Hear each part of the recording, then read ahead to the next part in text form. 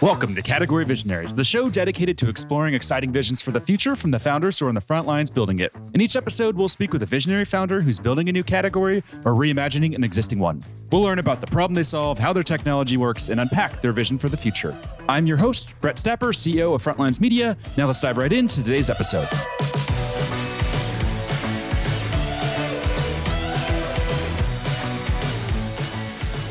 Hey everyone, and thanks for listening. Today I'm speaking with Datta, co-founder and CEO of Bloomreach, a commerce experience platform that's raised over $450 million in funding. Raj, thanks for chatting with me today. Thanks for having me, Brett. Great to be here with you. Yeah, no problem. So before we begin talking about what you're building there, can we just start with a quick summary of who you are and a bit more about your background? Absolutely. Yeah. So I'm Datta. I'm CEO and co-founder of Bloomreach, and I've been a multiple-time entrepreneur. So I've been in this entrepreneurial world for pretty much my whole professional life. All very shortly after graduating from college, which was a little bit of a time ago. And so I've been an entrepreneur, multiple times over, and now excited to be building and running Bloomreach, which we think of as a commerce experience cloud, which in a nutshell, like the way I think about that is that all of us live our lives digitally at this point. We're all shopping online all the time.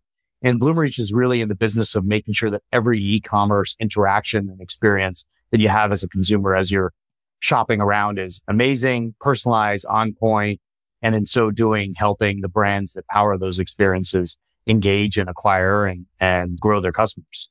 I have so many questions to ask you about Bloomreach, but before I dive into that list, I want to ask you a couple of questions that we like to go through just to better understand what makes you tick as a founder. So sure. The first one would be, what founder or CEO do you admire the most, and what do you admire about them, and what have you learned from them?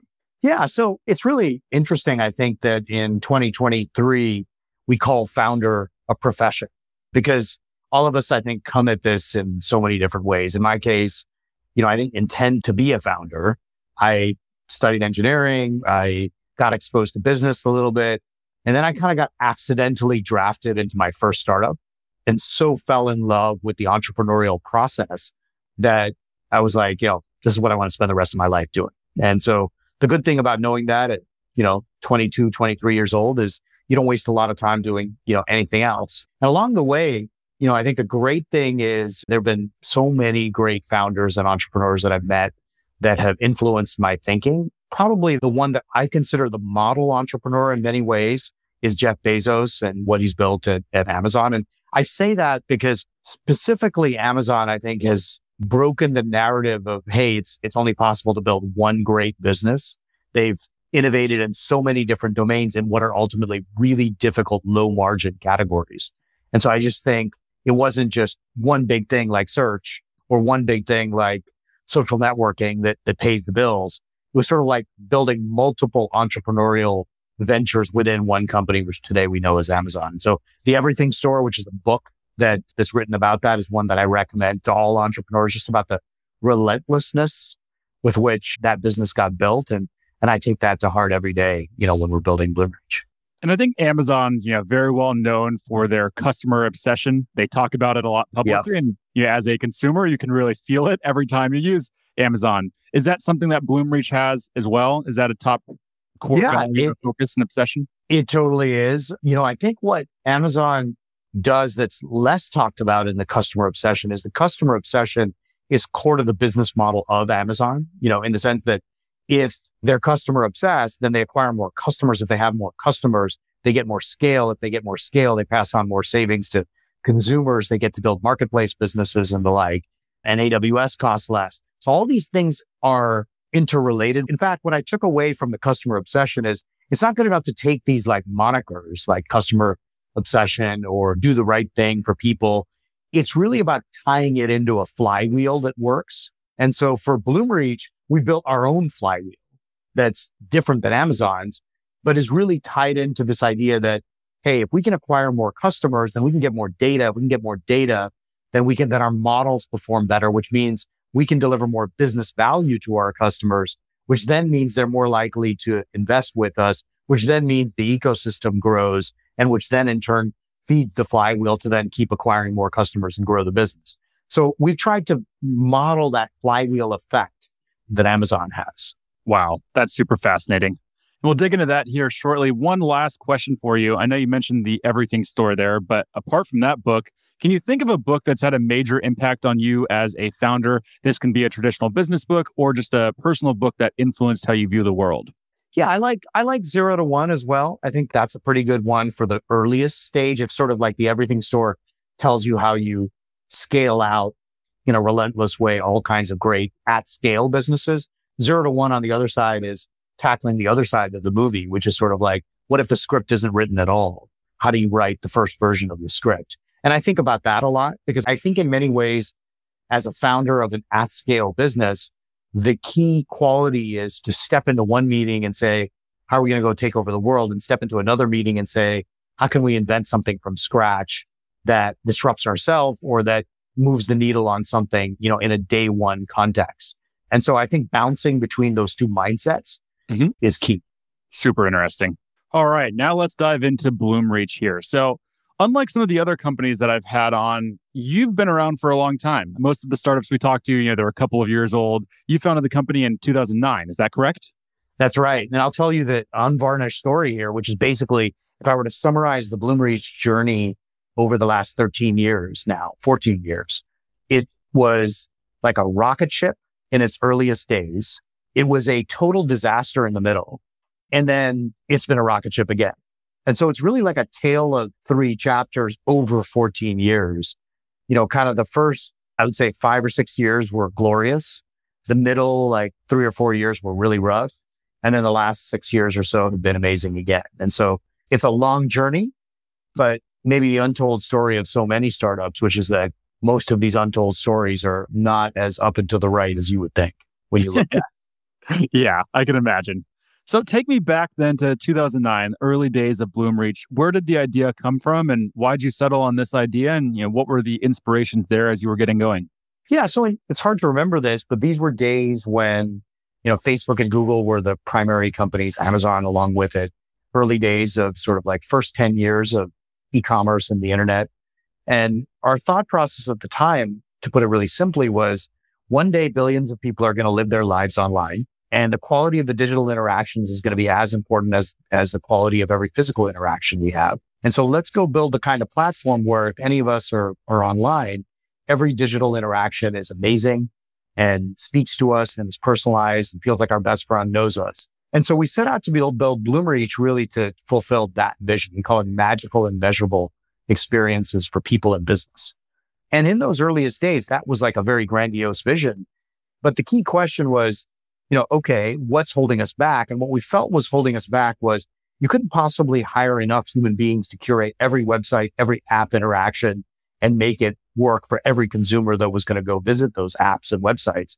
You'd really have to be using data and data science to inform that and to make it such that at scale, every one of these interactions was magical, but machines and data science had to play a key role in it. So when I think about those earliest days, we pulled together some of the core engineers that involved in building the search engine at Google and the newsfeed at Facebook and said, hey, let's turn the problem around. Let's not go build a Google or a Facebook.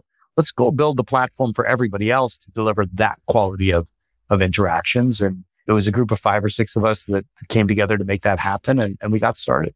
Now, that all sounds great, recruiting people from Google and Facebook. That's probably the dream for a lot of founders listening in. How'd you do it, though? How'd you convince them to, leave those roles and join you and what you were trying to build when it was, it sounds like it was just really an idea and a vision that you had. It really was. And I think the idea was powerful to begin with, right? This idea that, hey, Google might serve billions of consumers who know what they're looking for, but for the billions of websites out there, how are they going to deliver a Google-like experience or a Facebook-like experience? Let's go. It was a powerful vision, and powerful visions are important. When all you have is a dream in the earliest days, and the dream better be worth it.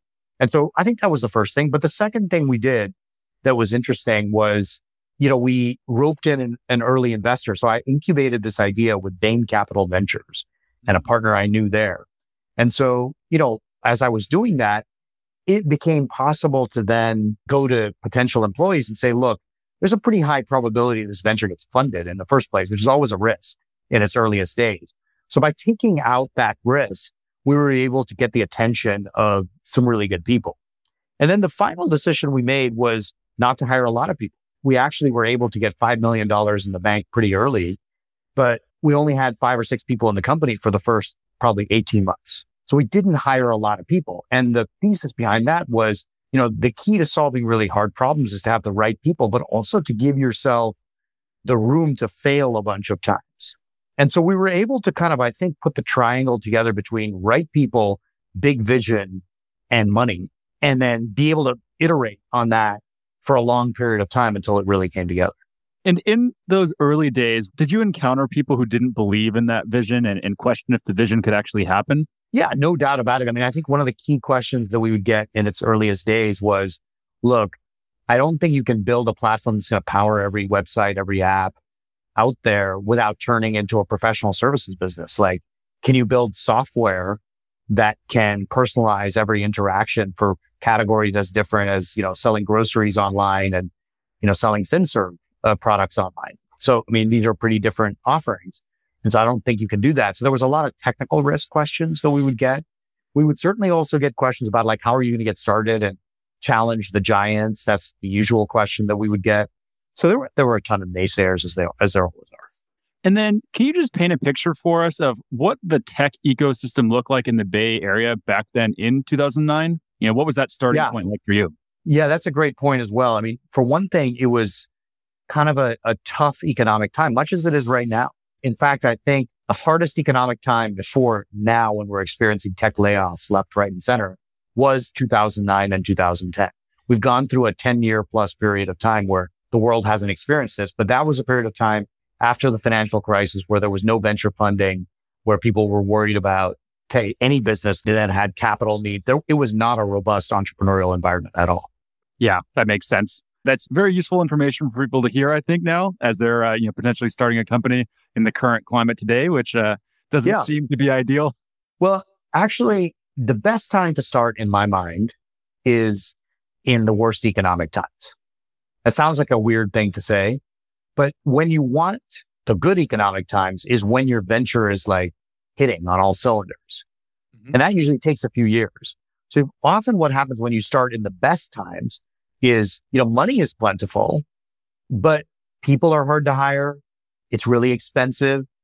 It is a lot of competitive noise out there. So only one out of the 10 things you need to start a successful venture is easy, and that's getting money. The other 9 are actually pretty hard in good economic times. The exact reverse is true in bad economic times. It's hard to get money, no doubt about that. But if you have money, it's easier to craft value propositions that are really real.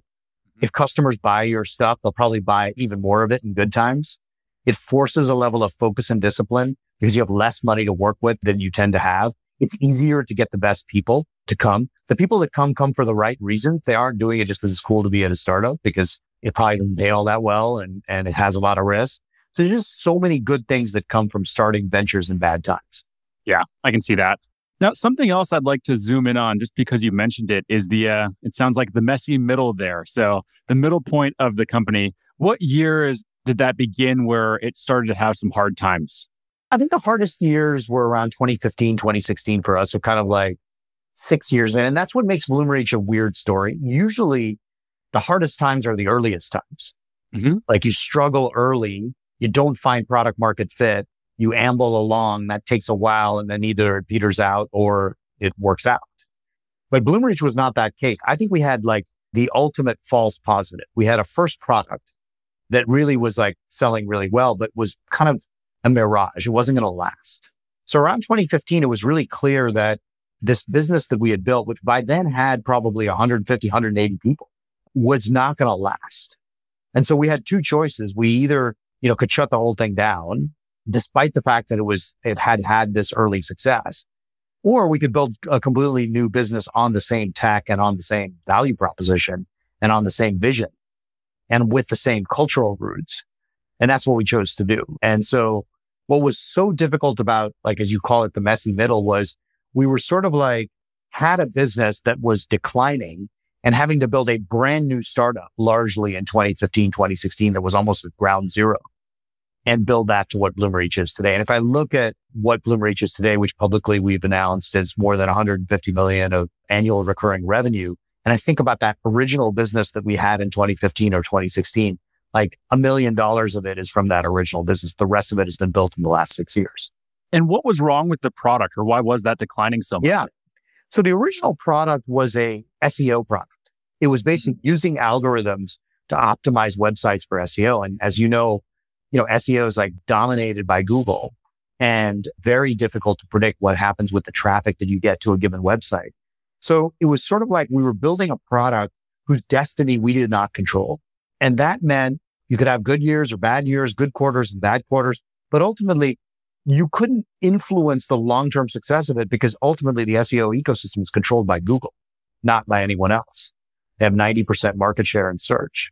So it's a very difficult place to build a business. It's kind of, you're inhabiting a planet that you don't control fundamentally. And that was the core issue with it. And, it actually was a relatively large business at that point, but not one we could believe would be an at-scale business and an independent software company that would create tremendous value.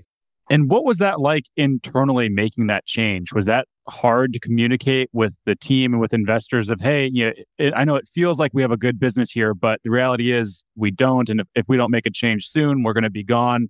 Was that, what were those conversations like? And then another question on top of that is, what was your psychology like as the founder, entrepreneur, and the CEO of this company? How were you, taking care of yourself and making sure that you were fresh as you were having these conversations and making these types of decisions?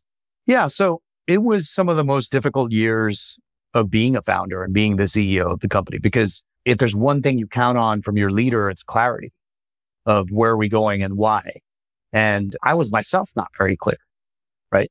So I remember standing up in front of a room of people back in 2015, 2016 saying, look, we have this business, it's in decline. It's kind of not looking good, frankly, but we have a lot of incredible assets. We have great tech. We have great customers. We have a great culture and a great group of people in this room. And I don't know how long it's going to take for us to go build something new that creates an incredibly valuable company. But what I know is I'm here. We're here. These are our assets. If you want to be on this journey with me, stick around and I won't fault you if you don't. And there was just an incredible catharsis in recognizing the lack of clarity and being honest about it. And incredibly, a lot of people were like, look, Raj, if you're here, I'm here. We're going to figure this out together. That's what we sign up for. And a lot of people made that choice and I think are grateful for having made that choice during those years. And it forged a fabric of a incredibly resilient company, thereafter. And as far as, me personally, I had the good fortune of having like a super stable family and just kind of life situation without which I don't think the volatility of doing this, could make sense. And then the other thing I told myself was, look, you just got to stop thinking about whether you want to do this or not. Like, that's not fair to your investors or to the people on the team. Like, I either have to be all in or all out, but there is no in between. And so I almost told myself, look, I'm just not going to think about whether this makes rational sense. I'm just going to make it happen. And until the day when I give up making it happen, I'm just going to be 100% all in and convey that. And that was really important as well, because me being so all in caused a few other people to be all in, who caused a few other people to be all in. And, we pulled it off. So amazing. Really appreciate you telling this type of story. I feel like a lot of times with startups, you only hear about, the good times, and then maybe there's, the hard times at the start, but then it's mostly just the good times that they reflect on. So really appreciate your vulnerability and sharing some of that pain you guys went through in the middle stage. Now let's talk about the growth stage there, kind of that third chapter that you're in, it sounds like. When did things really begin to take off and head in the right direction when you moved into that new product? Yeah. So we started to build, kind of a new product and launched it, and it started to have some traction around 2016. But to give you a sense, sort of like the new product was like $1 million of revenue and the declining old product was like 20 something. So I saw that it was working. Back to that, like, you always have to have a 0 to 1 mentality. I knew there was a kernel of something that was going to build a great company. It did not seem apparent in 2016 to sort of the rest of the world, to our investors, to, the broader industry. It kind of looked like Bloomreach was just struggling along because the outside metrics didn't look very good. But I knew we had the kernel of a new startup that was going to make it and work as early as like a year into this, like around 2016. And so we just stayed at it for the one became bigger and bigger and bigger and bigger and started to compound. And pretty soon by, like 5 years later in 2020, people woke up and they were like, man, this company is like a pretty large company that got built along the way. We just didn't pay a lot of attention to it. And so it was clearer to me many years before it was clear to the rest of Silicon Valley. But, by 2020, we had gone out and, raised money at over $1 billion. And people were like, oh, where did this company come from? I thought it died 5 years ago. And it just sounds like such an insane level of perseverance and really patience on your end. Because when you're talking about 5 years, that was already 6 years into the journey. So these aren't small time frames. And I think a lot of people in tech and just in life in general, think on these, rather short time frames. So how did you train yourself to, be okay with sticking it out for so many years? Even if we just look at that, 5-year stretch where you launched the new product and to see that through, how do you keep it going? Yeah. So the story is even crazier because in those 5 years, we were not able to raise any money. So you talked about the $450 million, and that's true. But the reality is it was $100 million before 2015 and $350 million after 2020. So between 2015 and 2020, there was no money. Wow. So the thing we had to do is we had to rely on the cash flow from our customers to fund the business and almost like operate like a bootstrap startup and then go raise money, much later. So those 5 years were very hard. I think, to be honest, I'm not sure I knew it would take 5 years to go make that happen. I think I kept telling myself it was just around the corner, and just around the corner became 5 years. And that just kind of kept me going. But I did believe, like early on, I saw the traction. I saw the customer value. I saw the product working. I did believe. I remember wishing it would go faster, but I went from like doubt to conviction, and that helped the years go by. And yeah, I did ask myself that a variety of times, like, is this the right thing to be using, time, and everyone's sort of career is valuable in terms of where we all spend our time. So, but we were building something amazing. I still very much, it was the same core vision I had back in 2009. I believed it in my bones, and I had a great team. And so I felt like I had some assets that if I were to go, leave and start something else, I would have to rebuild. And in that time period, do you recall like your darkest moment or darkest period of time where you ever just sitting there in your office or on a walk, just thinking like, shit, or how do I get out of this situation? I did not one time, but like with regularity. I remember going for walks with my wife or with some of the key folks, including our COO, who stuck around through that period of time and being like, is this going to work? Our investors, I remember having conversations with them being like, look, I just want to be honest with you. I could completely lose all of your money. And I remember one conversation that was a pivotal one, which around that time, I brought in an independent board member. And until that time, we had always only had investors on the board.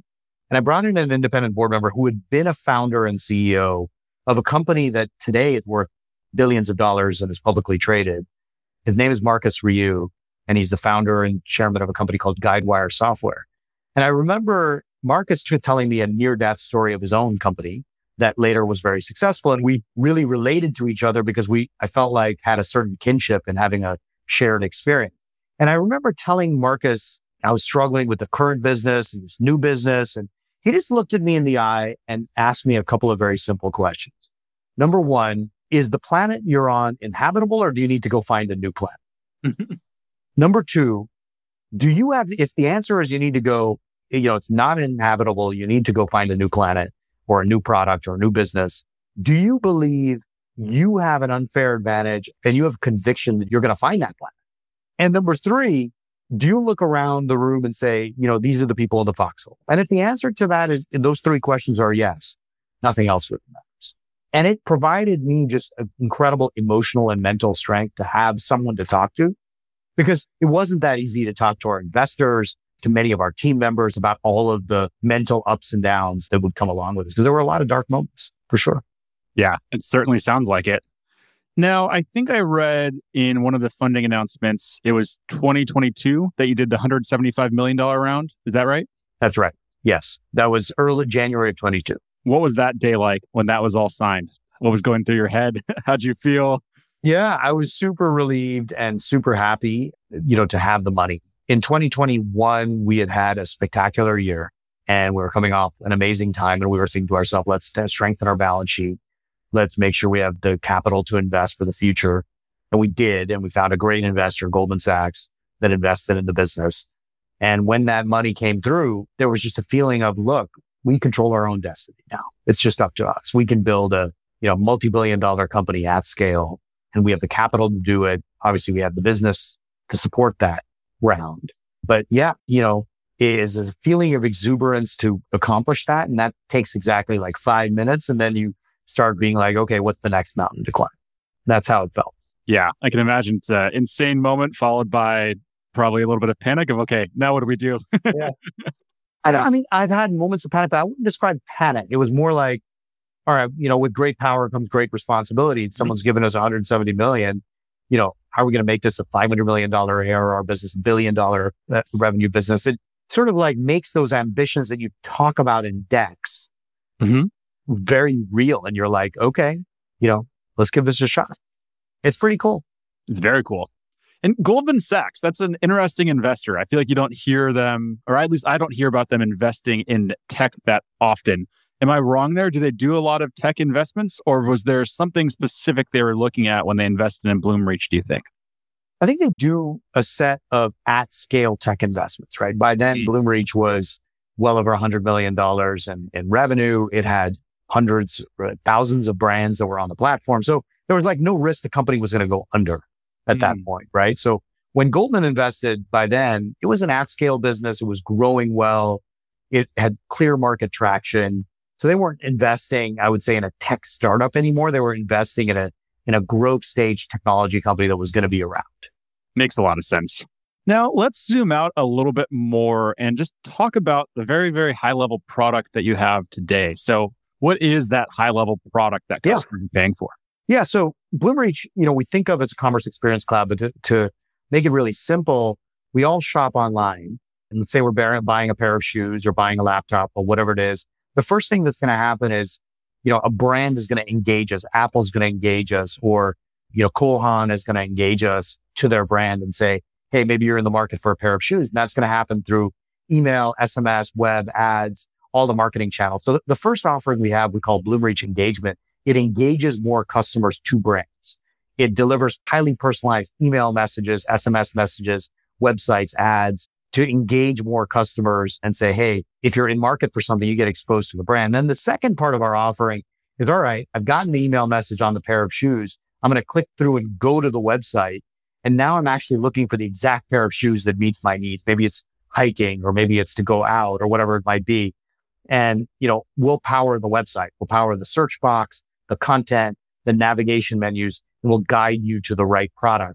And once you've added the pair of shoes to your cart, then the Bloomreach part of the journey ends, and it goes into a lot of the back-end transactional systems to enable you to actually buy the product, get it shipped to your house, get the fulfillment to work, all of that. So Bloomreach, the reason we call it an e-commerce experience is it's basically the core shopping experience that you have online for thousands of brands. And you don't know this, but hundreds of billions of dollars of transactions on big websites like a Williams-Sonoma if you're buying cookware, or an REI if you're buying hiking gear, or an Olokai if you're buying sandals. Behind the scenes, it's all powered by Bloomreach.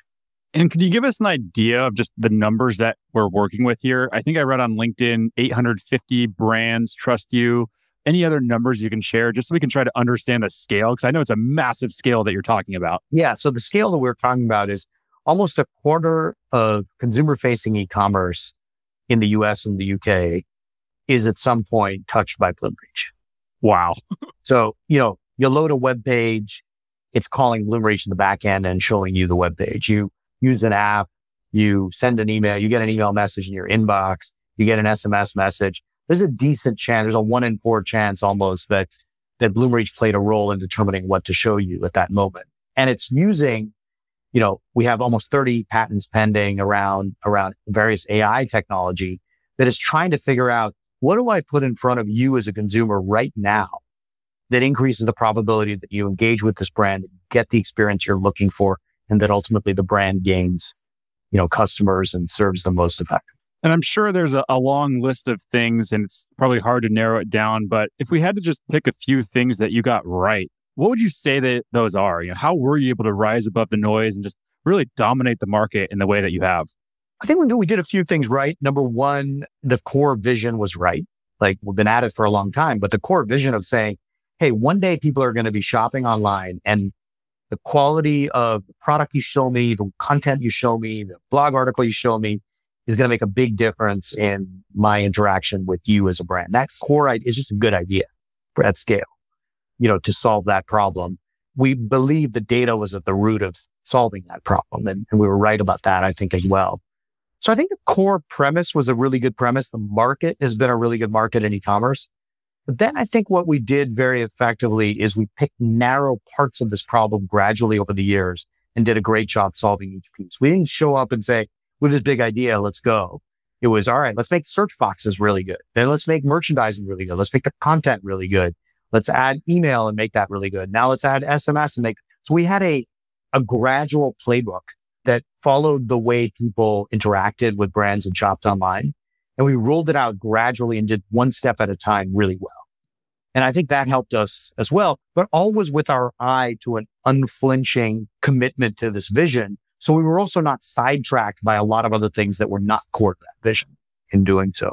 And maybe the last thing I'll say is the real secret sauce of the company is not the products in the market. It's really what we are doing from a culture perspective to attract great people and to create the kind of operational environment that's like just a force to be reckoned with. And so as companies have gone through all kinds of dislocations, whether it be COVID and work from anywhere and offices shutting down or not, and the great resignation, and now the great layoffs, we just haven't dealt with very much of that and had very many problems. Like we've just cruised through. And I don't mean cruise through and it hasn't been a lot of hard work. It's that we have built the kind of cultural playbook that it's almost like an operating system for the company that always allows us to thrive and do it the right way. And how'd you build that cultural playbook? I'm sure that didn't just like pop up organically or naturally. That must have been, a big push that you made, I would guess, at some point, or how did that come about? Yeah, like everything at Bloomreach, I think it's just all taken a really long time.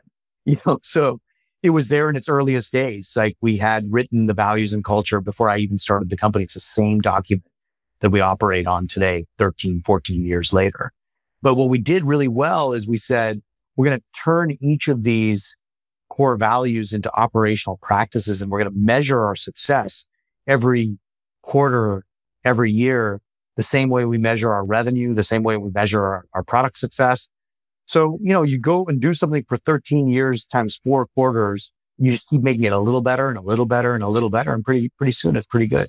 Makes a lot of sense. Something else I wanted to ask about, and I know we've mentioned it a few times here, is the Commerce Experience Cloud. So the first question is, what are your general views when it comes to your market category? Is that your market category? Is it a different market category? And then the follow-up question there is going to be, what are your views in general when it comes to category creation? Yeah, I think we think of commerce experience really as, an umbrella category in many ways, where we serve the e-commerce market and we deliver great customer experiences within e-commerce. And that's why we call it a Commerce Experience Cloud. But we don't think of ourselves as our priority is to go create a category, because we operate in, I would say, 2 primary categories. One is the customer engagement market, which is where, our marketing products work.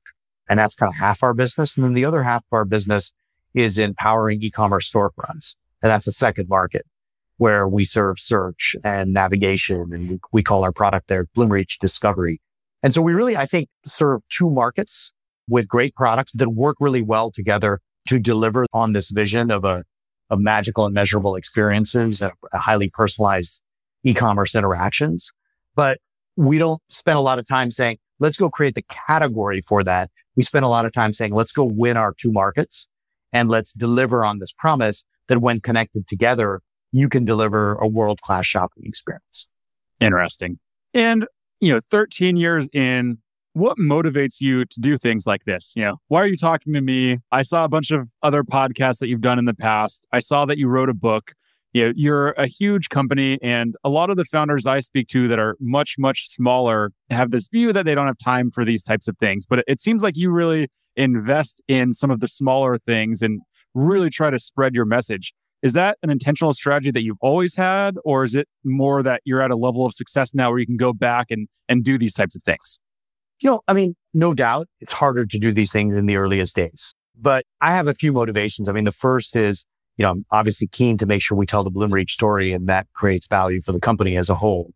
But beyond that, I also see it as my responsibility. I've been an entrepreneur for 25 years, and I do think there is a glamorization of the profession that suggests that everything looks like Elon Musk or whatever it is, Mark Zuckerberg. And those aren't the stories of the 99%. And I really want to make sure that we tell the real story, that we give people the courage to start these businesses and confront the obstacles that come along the way. And if my story helps motivate people and be motivated for the right reasons, then I feel like it's part of my responsibility to give back to the entrepreneurial community the way others gave to me. Wow. I love that. And I'm sure the founders listening in also appreciate that. It's hard to find people who are so open with their stories and share these vulnerable moments. So it's very appreciated from myself, and I'm sure from the audience as well. Now, last question here. Let's end on a high note and talk about the next 5 years. So what's the 5-year vision here for Bloomreach? What's it going to look like 5 years from today? We're just like at an incredible time, right? So if I think about where we are in this world, on the one hand, we're still 18% penetrated of e-commerce as a percentage of retail. So there's like a long way to go before digital actually takes over a lot of commerce. So we're early innings in that regard.